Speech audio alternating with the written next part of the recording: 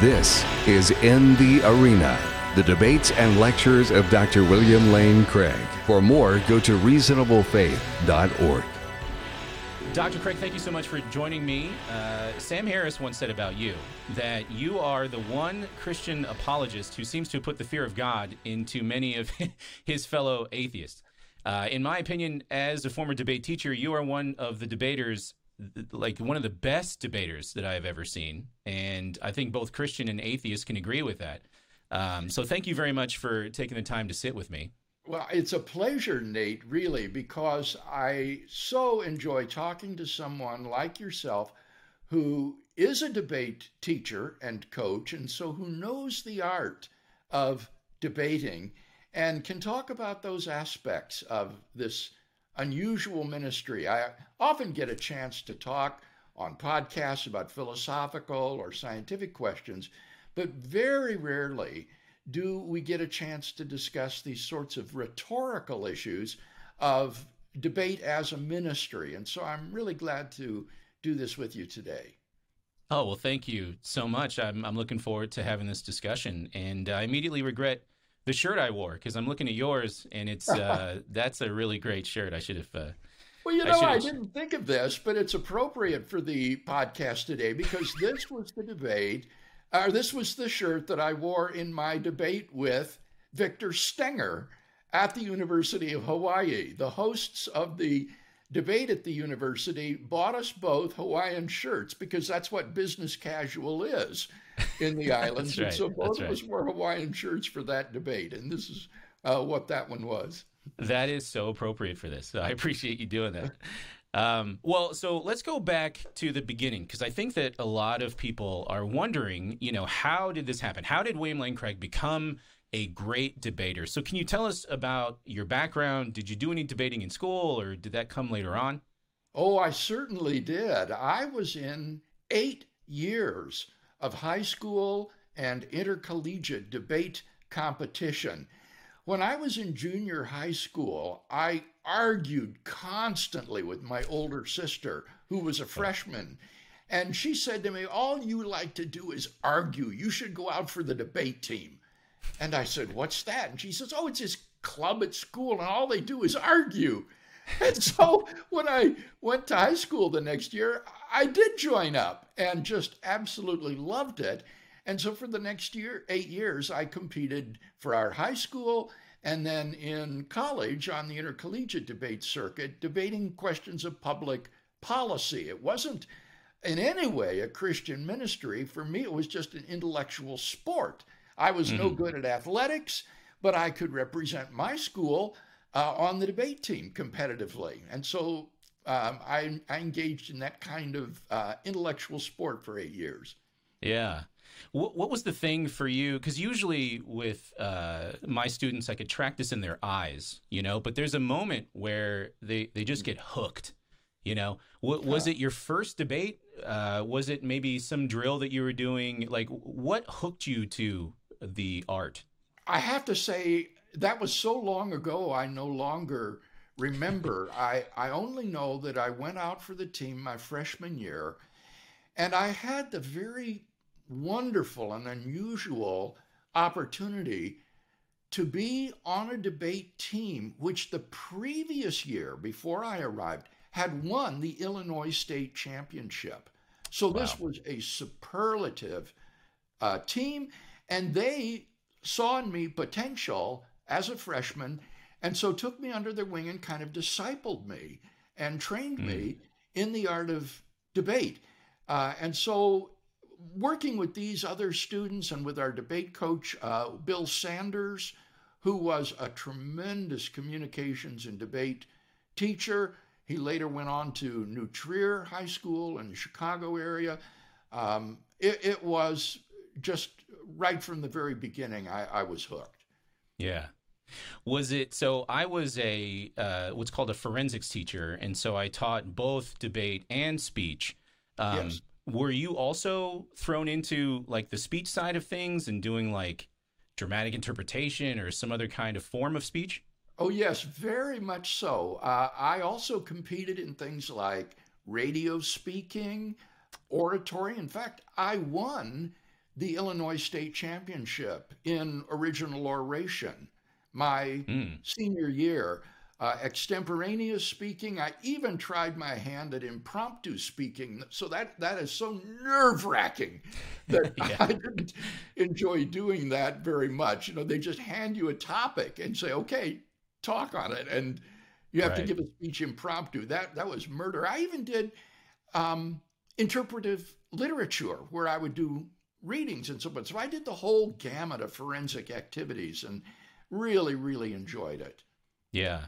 Do you think that there was crossover maybe between some of the skills that you developed in speech and sort of writing speeches, getting up and making those speeches, and then also debate, which trades on a lot of, your opening and your rebuttals, they all trade on the ability to communicate and articulate very well. So did you find that you were developing the same muscle on both sides of the Oh, forensics yes, I equation? think very much so, Nate. It's not enough to be a sort of academic egghead and get up and mumble through complicated arguments, however good and however well supported they are. They need to be presented effectively with confidence, with clarity, with a good demeanor. And this is especially important when you are involved in debate as a ministry, that your demeanor exemplifies the character of Christ. And that Mm, means not being defensive, not getting angry at your opponent, even if they insult you or call you names, but to remain unflappable. All sorts of things go into that debate situation that are connected with good public speaking. yeah. Well, so I think we mentioned a little bit about prep, and prep is one of those. I think it's one of the most common questions right now that I'm getting. I created a series on debate reactions, and so this is one of the questions that people are asking the most, which is, what does debate prep look like? So for you, let's say you agree that you're going to go up against an opponent. What does your debate prep look like from start to finish? Well, first I have my affirmative case that I develop, and then I need to anticipate what objections my opponent will raise to that case. And in order to anticipate those objections, I need to read what my opponent has published on the issue. I will watch any videos or listen to recordings that he has made in which he addresses these issues. Sometimes I'll even talk to people who are students in his classes who can tell me privately insights into his thinking and character. And then on the basis of that knowledge, I prepare responses to anticipated objections that I think that he will bring up.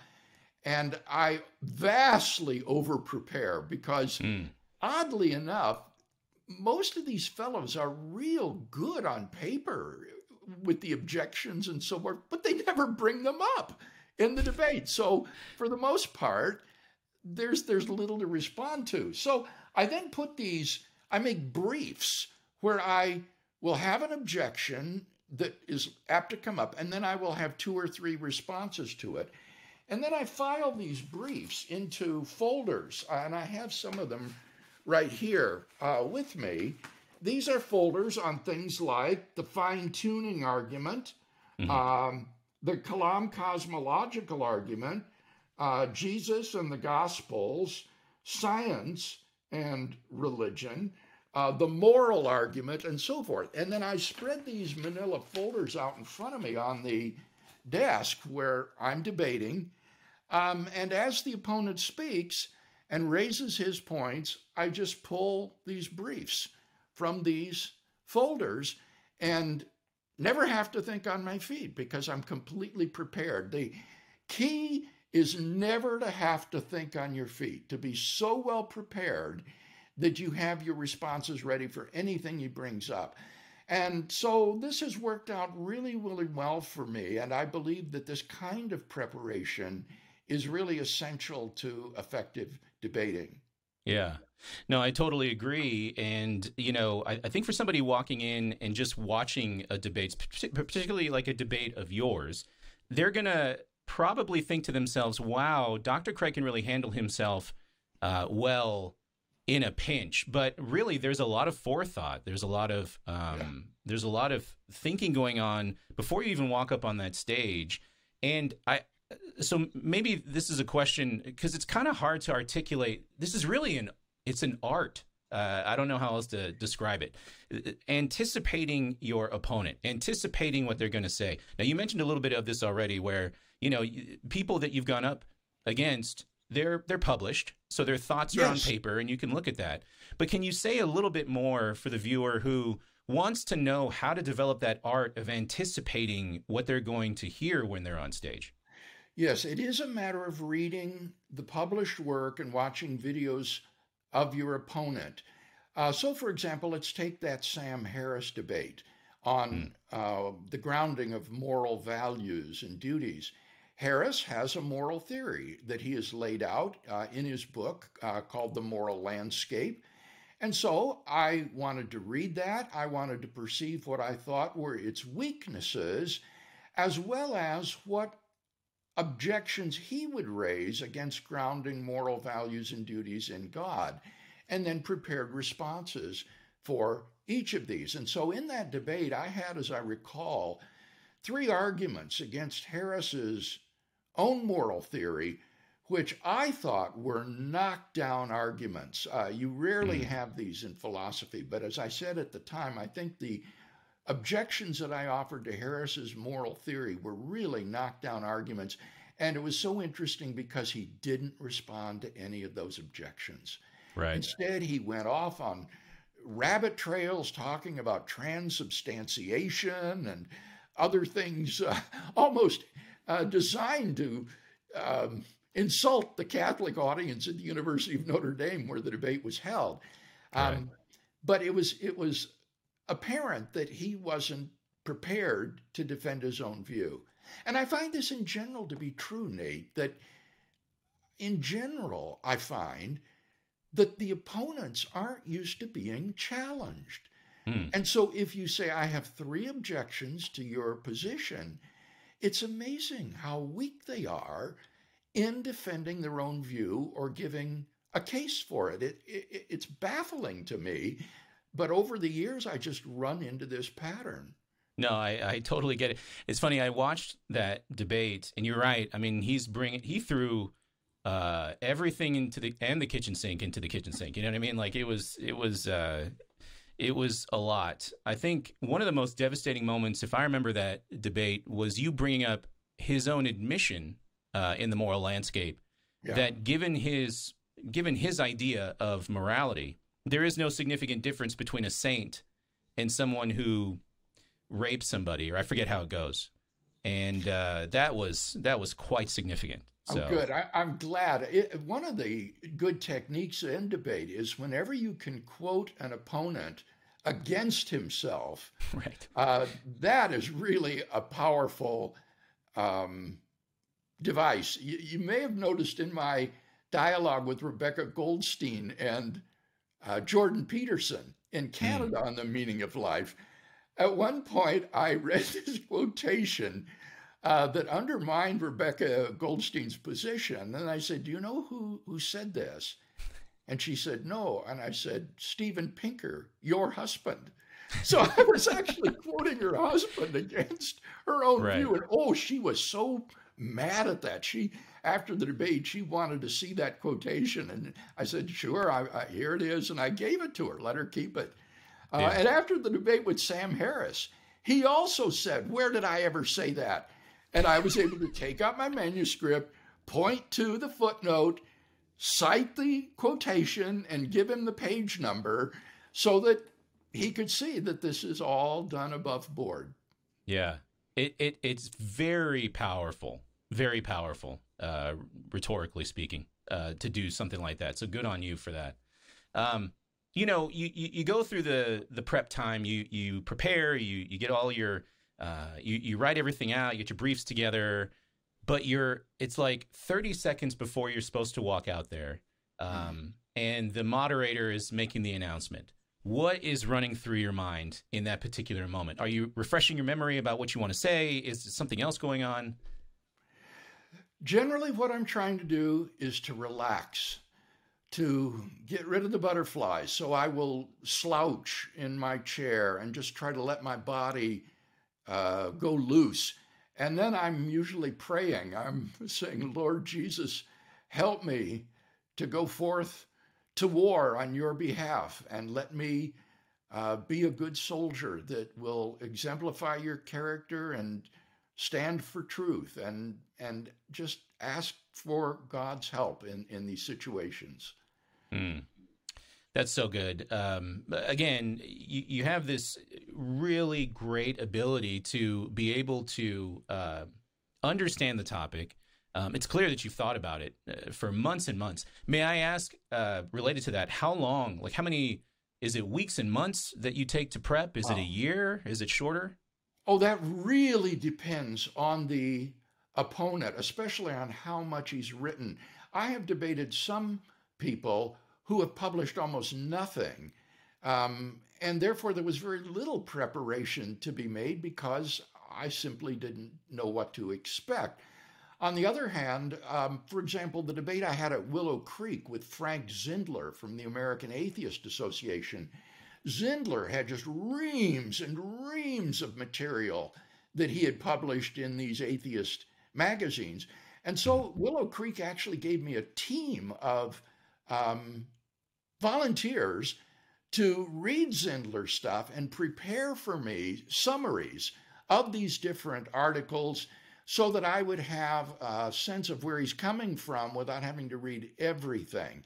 And so it can take months, it can take weeks, but in some cases, not even days, because the person hasn't published anything. It just varies greatly with the opponent that you have. I suppose related to that, you'll probably feel more confident if you're dealing with somebody who's published or Yes. has written. So, is it for somebody that has nothing, is there an element of uncertainty that you're sensing as you get out on that stage? Certainly, that's true. But because I'm the affirmative speaker, I always get to lay the groundwork for the debate by presenting my 5 arguments, say, on behalf of God or Christianity. And so I know that the opponent is going to have to respond to those. And there's only a limited number of ways to respond to those arguments. So at least I can count on that. Where it will be uncertain will be if he has any good arguments for his side. And that can throw you, though rarely, but it can happen. For example, in my debate with Austin Dacey at Purdue University, he presented an argument attacking substance dualism, and hence God, which I simply did not anticipate. And I had no brief prepared for that, and so I had to wing it.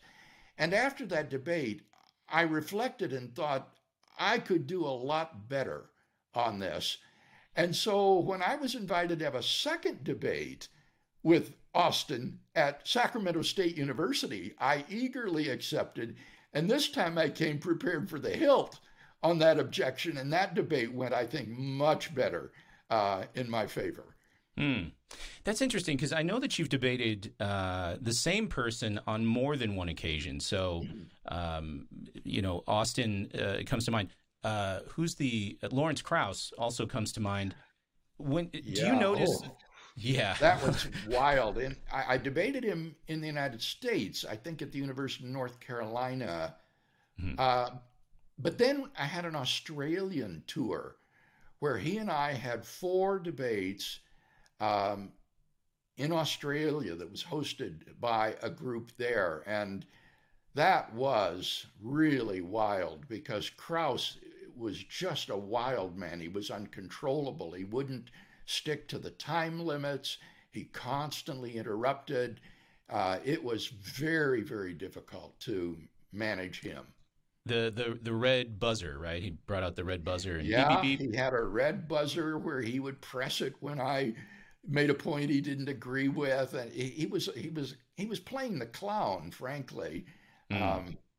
and that made it difficult because I want to emphasize that for me, these debates are serious intellectual encounters. They are serious intellectual exchanges. I don't take cheap shots, and I don't expect my opponent to do. I expect to have an honest, rigorous exchange of arguments and counter arguments from which our audience will benefit. Mm. So, dealing with someone like Krauss, who wasn't really serious, was very exasperating. Oh, I can imagine. Yeah, that must have been extremely difficult. Like, was he just? I mean, this is kind of a speculation question, but was he, or maybe he told you why afterwards? But was he just trying to create some kind of online soundbite or something? Is that why he acted that way, or was there another reason you think? Well, my impression is that he's not very sophisticated philosophically, even though he's Mm. a fine physicist. And so when it comes to issues pertinent to theology and philosophy, his thinking is really amateurish. I remember at one point in the debate, he said, if God exists, then why didn't he reveal calculus to Moses? Yeah. And I thought to myself, oh my goodness, I'm talking with a village atheist. I mean, these are the kind of stupid objections you hear on the street corner. Right. And that was very sobering to me because until then, I thought that we were going to have a serious exchange. And then I realized Mm. I'm not dealing with a person who's capable of that. Yeah. Well, so you used a word a moment ago, and I want to circle back around to that. You said groundwork. Now, I Mm, use the word framework mm. to really refer to the way that a debate opponent will kind of tell the audience a story about the debate. It's a way to talk about the debate itself in order for the audience, for the judges to properly understand and think through the debate. And I call that a framework. We use that Uh-huh. language. I'm not sure if that's what you referred it to, but the bottom line is I believe that whoever lays a better framework more often than not wins the debate. And you are just excellent at doing that, laying a proper Oh, framework, kind of returning to it throughout the debate so that the audience can follow. How important do you think that is for a debate? well, thank you, Nate, for saying that. One of the things that you're trained in debate, as you know, of course, is that as an affirmative speaker, you need to present what is called a prima facie case for the proposition that is under debate. And a prima facie case will be one that will establish the truth of the proposition you're defending. So, if I'm defending the proposition that God exists, I will want to give three, four, five arguments leading to that conclusion that God exists. Hmm. And then I will lay those out with great clarity in my opening speech and say, this is the groundwork for the debate. I'm not interested in talking about other issues. Or, for example, is Christianity bad for society? Or were the Crusades evil? Or things of that sort. These are the arguments that I am offering and will defend tonight in support of the proposition. And Yeah. then, as you say, I come back to those in every speech over and over again. The goal is to make the opponent argue on your grounds. You Mm. don't go over to his grounds and let your audience forget your affirmative case. Rather, the key is that you reorganize his speech so that you answer his objections insofar as they reply to your arguments. So Yeah. you may answer them in a very different order than he gave them because you will be saying, for example, now what answer or response did he have to the cosmological argument? I see two basic responses, and then you deal with those. Then you go to the fine tuning argument and say, here, I didn't see any response in his opening speech to this argument. And so until he responds to this, I think we can conclude that a designer exists. then go to the third argument, and then you deal with any objections he might have presented to that. So the point is that you stick with your affirmative case and you apply his objections to your case and answer them only insofar as they are relevant. And by the end of the debate, the goal is that the audience will remember that basic affirmative case, and will see that it has emerged victorious in the contest. Mm. Because, I mean, a number of debates are, I mean, first of all, Christian apologetics debates, theology debates, they're not formal debates. Not the way that I was, exposed to debates being in the public high school arena. And so, there's an informal nature to these kinds of things. So I get it. But there definitely is this technical nature, the technical language that goes into some of the debates that are floating around, especially on YouTube. And so in those cases, you get somebody who in the audience is just an average, everyday, regular Joe. They're not tracking the technical language, and so that's where it's really important that they're keeping track with the framework, the groundwork, so to speak. Yeah. Like, is it really important, what we're talking about right here? Yes, absolutely, because you're right. The audience is not taking notes.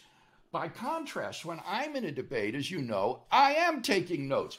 I'm keeping a flow chart on the debate, and this is a flow chart from one of my last debates. In the left-hand column are my arguments: the cosmological argument, the teleological argument, the moral argument, the resurrection of Jesus, personal experience of God. And then in the next column, I record whatever responses my opponent has. And then in the next column, my responses to those responses, and so on, right down to the last rebuttal. And so by taking notes, I'm sure to respond to my opponent and everything that he brings up, but the audience isn't keeping a flow chart. And so you have to verbally remind them constantly, here are my 3 points, and this is what the opponent said, and keep those fresh in their minds. And I have to say, Nate, in contrast to many other Christian apologists who don't have the kind of training that you and I do, the debates that I engage in are formal debates. These are academic debates that feature timed, constructive speeches, rebuttal speeches, and then closing statements, and sometimes cross-examination. And we always have a timekeeper who's in the front row that keeps the clock on the debate. So the kind of debate I engage in is very much the formal academic debate. Now, some people don't like that as much. They'd rather see the rough and tumble of a dialogue. And I've done those as well, but I enjoy the more formal debate structure because it enables you to make an extended argument without interruption, and then allow the opponent to do the same. It's a level playing field, and you're not allowed to interrupt the other speaker. And so I find the formal debate procedure to be superior in terms of having a good intellectual exchange of ideas. Yeah, that's so good. Now, you mentioned flow, your flow chart. And so I have to ask you, because, again, this is something that's come up. Like I said, I'll tell you a quick story. We started doing a YouTube channel for our ministry. And one of the things that we were trying to do was, what kind of videos can we make that are interesting and haven't been done before? And so that's where I sat down and I go, well, I used to be a debate teacher. What if, I sat down and reacted to debates and spoke from kind of behind the scenes and how judges would think. And that has turned out to be very popular, which has in turn, I've just observed a lot of people are just really interested in this, Dr. Craig. Oh, I think what you're doing, Nate, is so valuable. That's why I'm so enthusiastic about it. There aren't very many people who have debate training. And so for someone who was a professional coach of a debate team like you, to be able to review the debate and explain it and unpack it and analyze it for the audience is just tremendously helpful. Oh, thank you. Well, so I guess where I'm going with this is I would mention things like flow chart, laying a framework, groundwork, all those things. And the questions keep coming up. So this is one of the most asked questions as well. Can you just say a little bit more about how you flow, how you take the notes? Because I was trying to explain, there is a bit of abbreviation that goes into this that's unique to the debater. But can you just say a little bit more about how you specifically take those notes? Because it has to happen quickly. What I do is I prepare the left-hand column in advance. You don't need to do that during the debate because you're giving the first speech. So before I even arrive at the university, that left-hand column is filled in. And then as the debate proceeds, I just make very short notes as to what the opponent is saying, and then put opposite what brief I'm going to use here, what points I'm going to make, and that will be based upon my prepared briefs. So they're very short. Let's see what it says here. Well, the fellow says, God doesn't explain anything. That's one of his objections. And my response is that I am using deductive arguments. That is to say, if the premises are true, the conclusion follows necessarily, whether it explains anything or not. It doesn't matter because I'm using deductive arguments. Also, I'm not proposing alternative theories to the standard scientific theories. I'm not offering a kind of creation science. Rather, I'm using scientific evidence to support the premises of my theistic argument. So that would be an illustrative of what I do, is just to make these little short notes that they're like prompts is what they are. They're prompts for you to go to your briefs and then give the more extended response. Do you have like a shorthand, so like if you're talking about the argument for morality, do you abbreviate it down to, AM or something? I didn't, although sometimes I will use the letter theta for God, theta for theos. So that might be useful, but for the most part, I don't use a shorthand. Anybody who would look at these, if they can read my handwriting, would be able to understand them. That's excellent. Well, what is the craziest debate? Maybe you've already mentioned which one it is, but what's the craziest debate you've ever been in?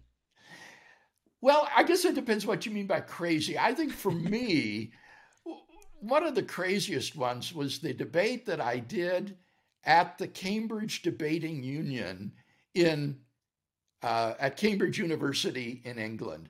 And the reason for me that it was crazy is because it was a British parliamentary style debate, which was totally unlike the American debate format. In the British style of debate, anybody in the audience can stand up at any time and say, point of order. And you have to call on a certain number of these and respond to their objections. So it's not just the opponents you're debating, it's the people in the audience. And it was a team debate. I was partnered with Peter Williams, and we were against Arif Ahmed and Andrew Copson. And the atmosphere in the room, I think, was very much against the Christian side. And so I had a sense when I spoke that it was like trying to turn a great ocean liner slowly toward our point of view. And by the end of the debate, when it was over, the people exited in two different doorways.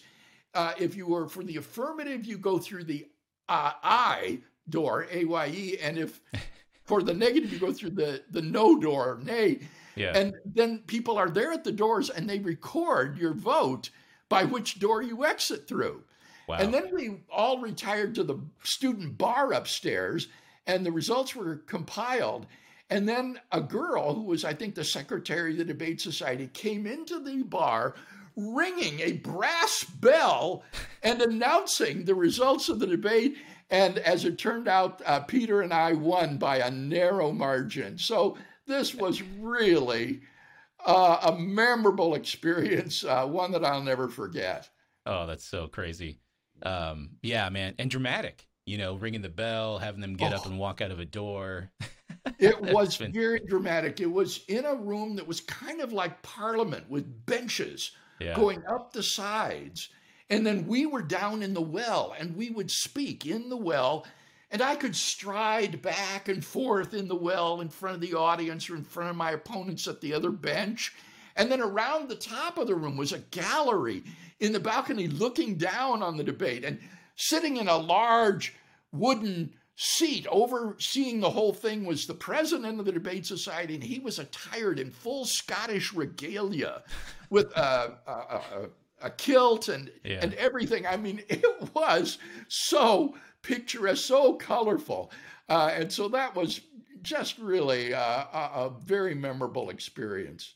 Yeah. Wow. That's great. And what's also an opportunity afterwards for, especially debates like this is you get to sit with your interlocutor afterwards and just maybe in the spirit of, the collegiate spirit, in the spirit of friendship, just kind of have a beverage together and talk about things. Has that ever happened? You've had a heated, spirited debate, but then afterwards you went around the corner and shared a beverage? A little bit, though I have to say that given my purpose in engaging in these debates, I think it far more important for me to interact with the students afterwards. Yeah. Because the purpose of these debates is not to persuade the opponent. Yeah. Anybody who gets up in front of hundreds or thousands of people denouncing God and Christianity isn't going to change his mind in the space of one evening. But there are students in the audience who are seeking and looking for God. And so after these debates are over, I'm typically thronged with a mob of students asking questions. And I love to just spend time with them, interacting personally. So that usually precludes extended interaction with my opponent, though on occasion that will take place. If I might just relate one story that is just wild about that. I had a debate with the German theologian Karl Lüdemann at Boston College. Now, Lüdemann denies the historicity of Jesus' resurrection. He thinks Jesus just rotted away in the grave. But when called upon to explain the origin of the Christian faith, he has a kind of hallucination theory that due to deep guilt complexes that Peter had for denying Christ, he projected visions of Jesus alive as a way of dealing with these guilt feelings that he had, and that was the origin of Christianity. Yeah. So the next morning after the debate, we had breakfast with Lüdemann in the refectory of the priest's quarters there at Boston College.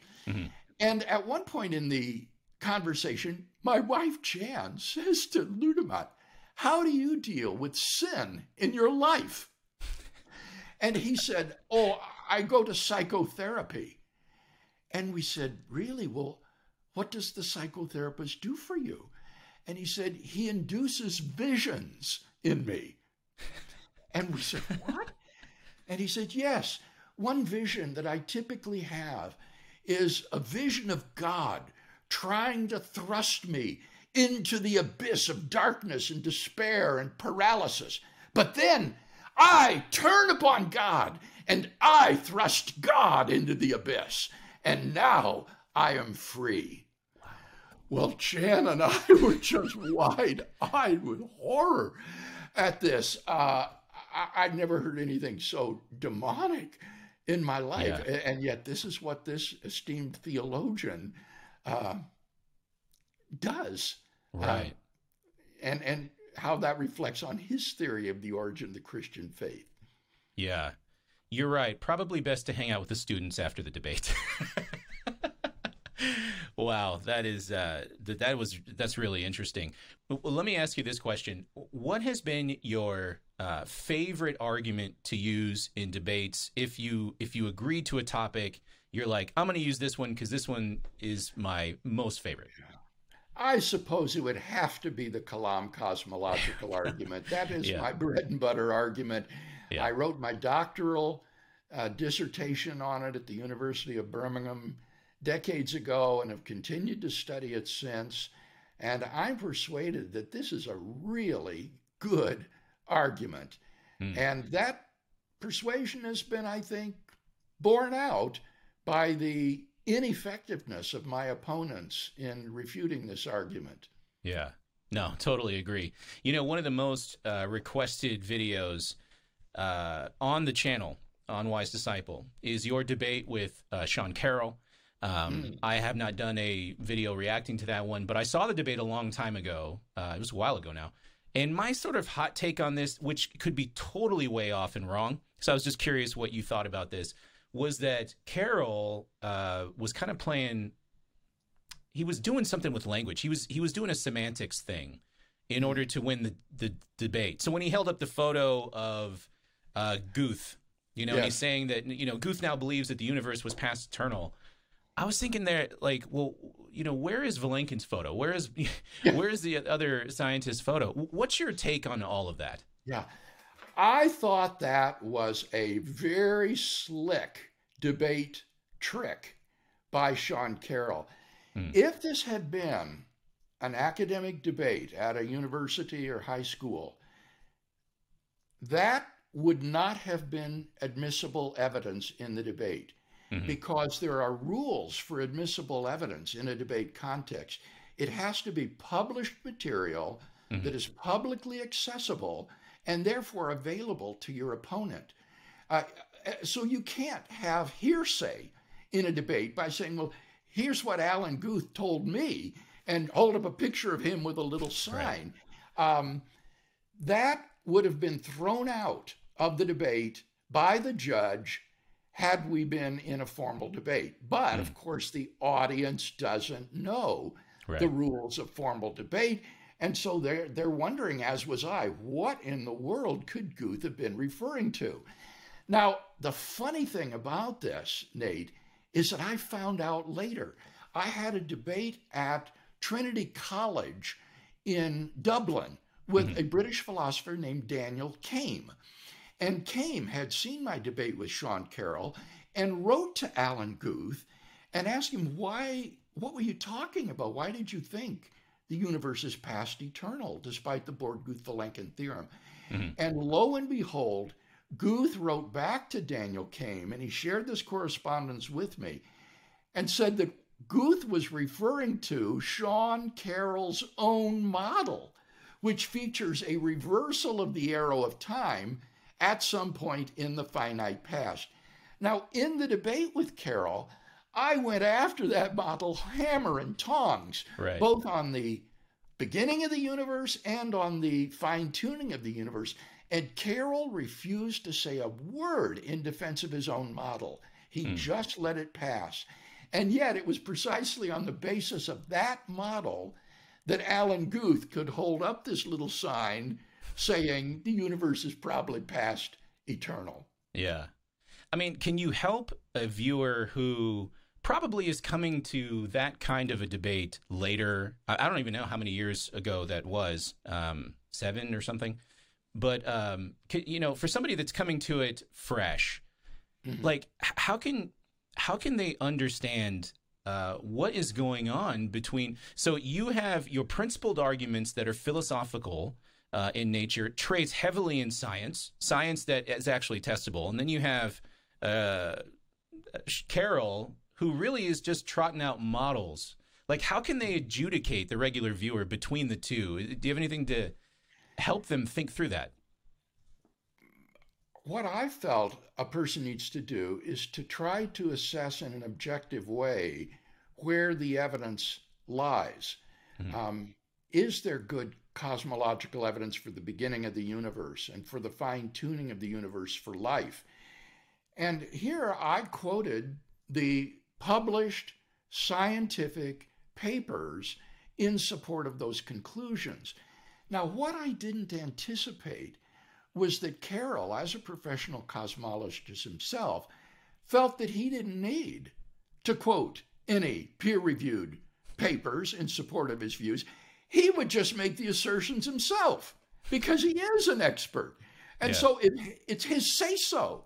And I did not anticipate the aura of authority that a professional cosmologist would have, so that he would be able to just assert things and expect people to accept it on his say-so. Mm-hmm. But I would encourage people to not just trust someone's say-so, but to demand published, peer-reviewed articles in support of the positions that one takes. Yeah. No, that's excellent advice. There is a journey that one takes from watching these kinds of debates that we've been talking about, and then getting into normal, regular conversations with your neighbor, with your coworker, with your family member who's a non-believer. And so I think this might be maybe the last question I have for you. By the way, thank you so much for taking this time with me.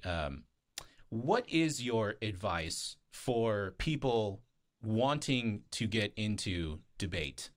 Where should they start? What should they do? What should they not do? Stuff like that. All right. Well, those are two very different questions, how you use it in talking with your neighbor and someone who actually wants to do this as a ministry. Yeah. Let me say, for that latter person, I don't encourage you to start doing this soon. Debate is a performance art. It's like professional ice skating. A professional ice skater makes it look so effortless, so easy as they glide around the ice. But if you try to get out there and do that, you're going to fall flat on your bottom. And too many people get into these debates because a pastor thinks that he's prepared to take on a professional philosopher or scientist, and they get annihilated. So what you need to do is not rush into this kind of thing. You need to spend years in preparation. You need to take a debate class at your local college or university. You need to participate in debates. You need to have mock debates where someone will play the role of your opponent and then you respond to them. And then you have to, of course, do the reading and learn how to flow the debate, how to construct an affirmative case. There's just an enormous amount of preparation that goes into this. And so if anybody is interested in this, I think that they need to pursue that kind of formal training, beginning with taking a debate course in a college or university setting. Yeah, completely agree. That's really great advice. Being in a position where you can do mock debates, where you can walk through the process of what it looks like. It's almost like I've likened it to first responders when they run their trainings. Just so that they're fresh, they're ready to go when there's a real one that happens. That's really beneficial. Oh yeah. When I was on the high school debate team, we had debates among ourselves where one person or two people would play the negative team, two would be the affirmative team. And then in another debate, we'd switch sides and argue the opposite sides. And we were constantly having these practice debates, honing our skills before you go out to a tournament and actually compete in a real debate. My friend Mike Lacona is a very good debater. And he has a friend who, over the telephone, will participate in mock debates. If he's having a debate with Bart Ehrman, this person will pretend to be Bart Ehrman, and based upon his knowledge of Ehrman's works, anticipates the sort of objections he will raise, and they will have a debate like that in advance. This kind of mock debating is really important preparation. Yeah, that's so good. Yeah, thank you for that. Final question, and I mentioned those looking at debates online, YouTube, and traveling some kind of a distance into regular conversations, because there are those who, I guess, they watch debates, they watch formal debates like yours, and then they think that they can somehow just go into regular conversations and do the same thing. And I advise people not to do that. Like that you should not talk to people in regular circumstances the way two interlocutors would on stage. So I guess my question is, number one, do you agree with that, or what are your thoughts? And then number two, how can debates help us communicate Jesus Christ, the Christian worldview, effectively? Yeah. I do think that in talking with an unbeliever, it is good to have in your arsenal a series of memorized arguments that you can present at the drop of a hat if the unbeliever has objections or questions. And so I do encourage people to have, say, 3 arguments for God's existence, the premises of which they have memorized, that they could write out on a piece of paper or a napkin, talking to someone, and say, what do you think of this argument? This seems pretty good to me. I'm convinced by it, and then have a conversation about it. And I think that the familiarity with the premises and the arguments and the answers to objections will be very useful in having a conversation with an unbeliever about these matters. Yeah, that's really great. I'm just having too much fun with you, Dr. Craig. This is great. Dr. William Lane Craig, philosopher, author, apologist. For more from Dr. Craig, check out reasonablefaith.org. Dr. Craig, thank you so much for joining me today. Thank you, Nate. It's really been fun. For more, go to reasonablefaith.org.